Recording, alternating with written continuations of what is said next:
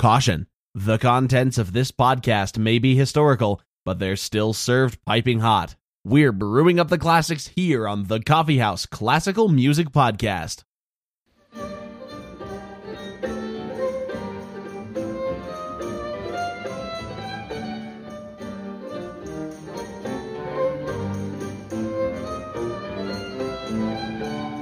Hello, everybody, and welcome to the Coffee House Classical Music Podcast. My name is Asa. And I'm Allison. And we're also very happy to be hosting a special guest who'll be with us for the next few episodes, Jeremy Cuebas. Hi there, Asa and Allison. Very happy to be here. Longtime listener, first-time caller. Yes, my name is Jeremy D. Cuebas, and I'm a conductor in the Denver area. I studied at Colorado State, which is where I met Asa a couple of years ago, and I host the Podium Time podcast, which is a podcast of interviews of conductors for conductors about conducting. Well, and you should definitely listen to it. Where might you be available, Jeremy? We are available just about everywhere. I've been pushing people towards Spotify, but Google Podcasts and Apple Podcasts, anywhere you listen to podcasts is perfect. Excellent. Sounds great. So for the next few episodes, we'll be delving into a special breed of musicians who make no noise, yet how they perform the music is absolutely critical to our modern large ensembles. Yes, we are going to be talking about the humble conductor. Some of them are humble. During the Baroque era, ensembles were much smaller than our modern orchestras, falling more into the range of what we would now consider a chamber ensemble. If you've attended concerts of string quartets, piano trios, etc., you'll know the performance is done without a conductor, completely with the instrumental musicians working together and listening to each other to keep the music together. This is what would happen in the early ensembles as well. The concertmaster, violinist, or keyboardist would set up a tempo to get everyone going. With the small group size, the system worked pretty well, and the music was simple enough for musicians to just keep going. But as we've discussed on the podcast in the past, as time went on, the size of musical ensembles grew. In the early days, musicians would generally play while standing, and they would stand fairly far away from each other. Of course, this meant it became harder and harder to hear across the ensemble to make sure everyone was playing together. And to complicate things more, the music itself became more complex. The solution to this was to have a more apparent means of conveying the tempo. Some concertmasters resorted to waving rolls of paper or their hands in the air for all of the ensemble to see, and others would use their bow to make an audible tapping noise for the ensemble to follow. This technique was also famously adapted by Jean-Baptiste Lully, a French Baroque composer.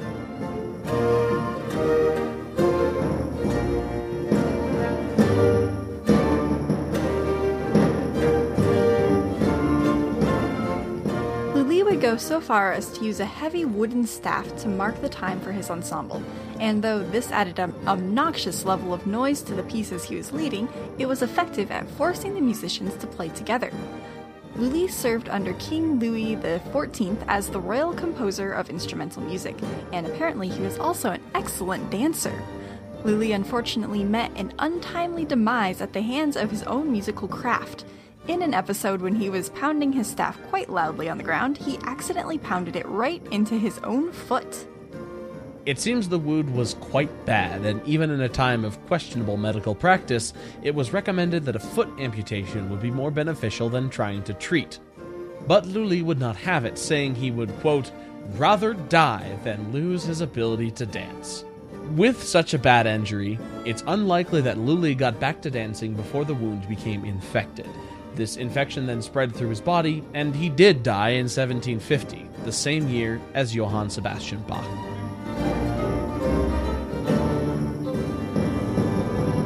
So with that anecdote, we know our modern vision of a conductor was not yet on the scene by the end of the Baroque era. However, by the end of the classical era, we do have more evidence of conductors stepping up in front of the orchestra and actually giving direction. We know Beethoven would often try to direct his own symphonies, but due to his temper and deafness, his orchestras largely ignored him and still just followed the concertmaster. One of the first pieces of evidence we have of a conductor using a baton and really taking command of the orchestra in rehearsals and performances is when the composer Louis Spohr conducted the London Philharmonic Society in 1820. he asked the orchestra and their keyboardist to trust him with a little experiment during rehearsals, and he took the keyboardist's full score with him to the front of the orchestra. He then produced a thin wooden baton and used it to show the tempo to the orchestra. During this landmark rehearsal, Spohr also would periodically stop and give notes and suggestions to the orchestra, and this seems to have been a groundbreaking practice at the time. According to Spohr's accounts, his method of rehearsal and conducting resulted in a high level of playing, quote, never before heard in London. Though Spohr was definitely not the first person to direct an orchestra with a small, light baton, his recounting of the event is evidence of the changing views of orchestral conducting during the Romantic era. And soon we see many of the famous composers taking on the role of conductor, often going on tours to conduct and not necessarily just to promote their own music. One of the most famous examples is Felix Mendelssohn.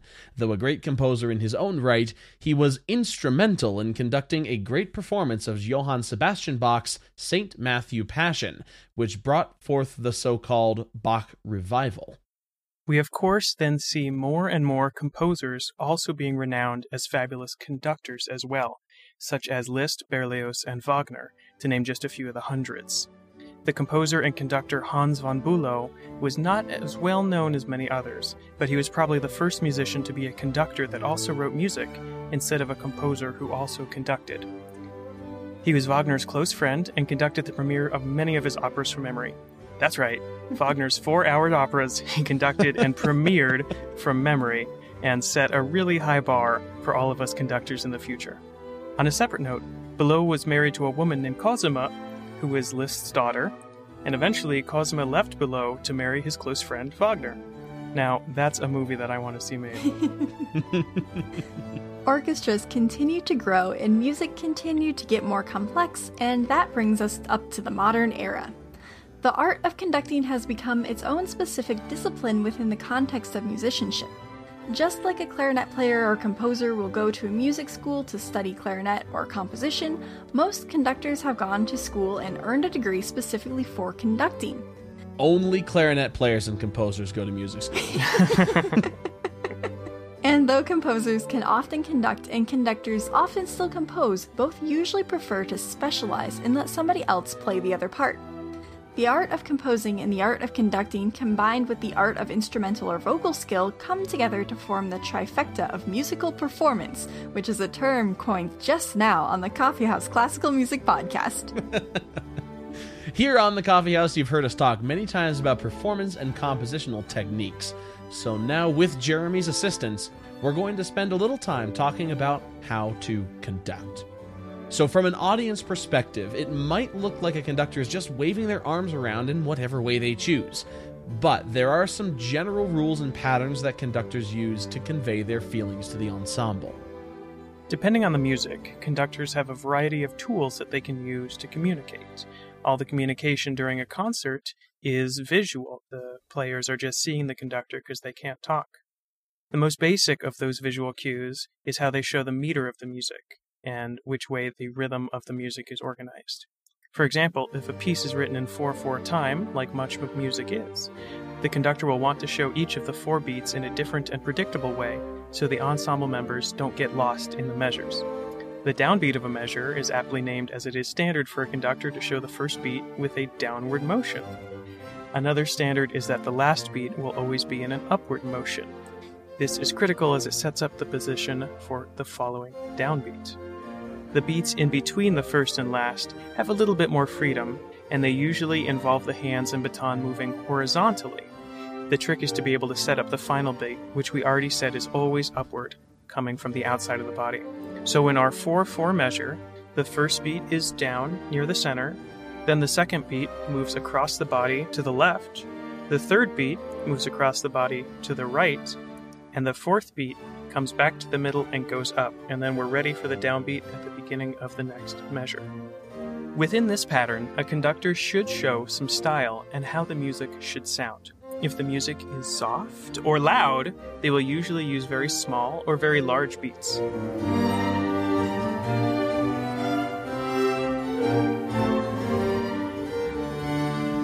But music is usually more than just loud and soft. The conductor must also show character. If the music is precise, like a military march, the conductor may make fast movements and stop at the end of each beat to show the orchestra that everything is short and pointed.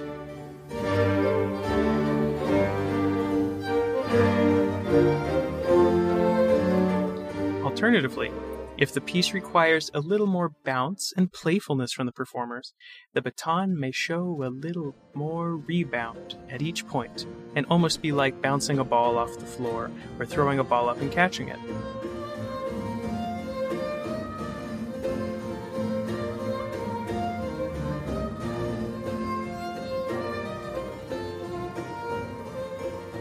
And in lyrical music, the beats can blend together, and it may look like there are no beats at all coming from the conductor to show the musicians that they should be smooth and equal between every note, instead of emphasizing every beat.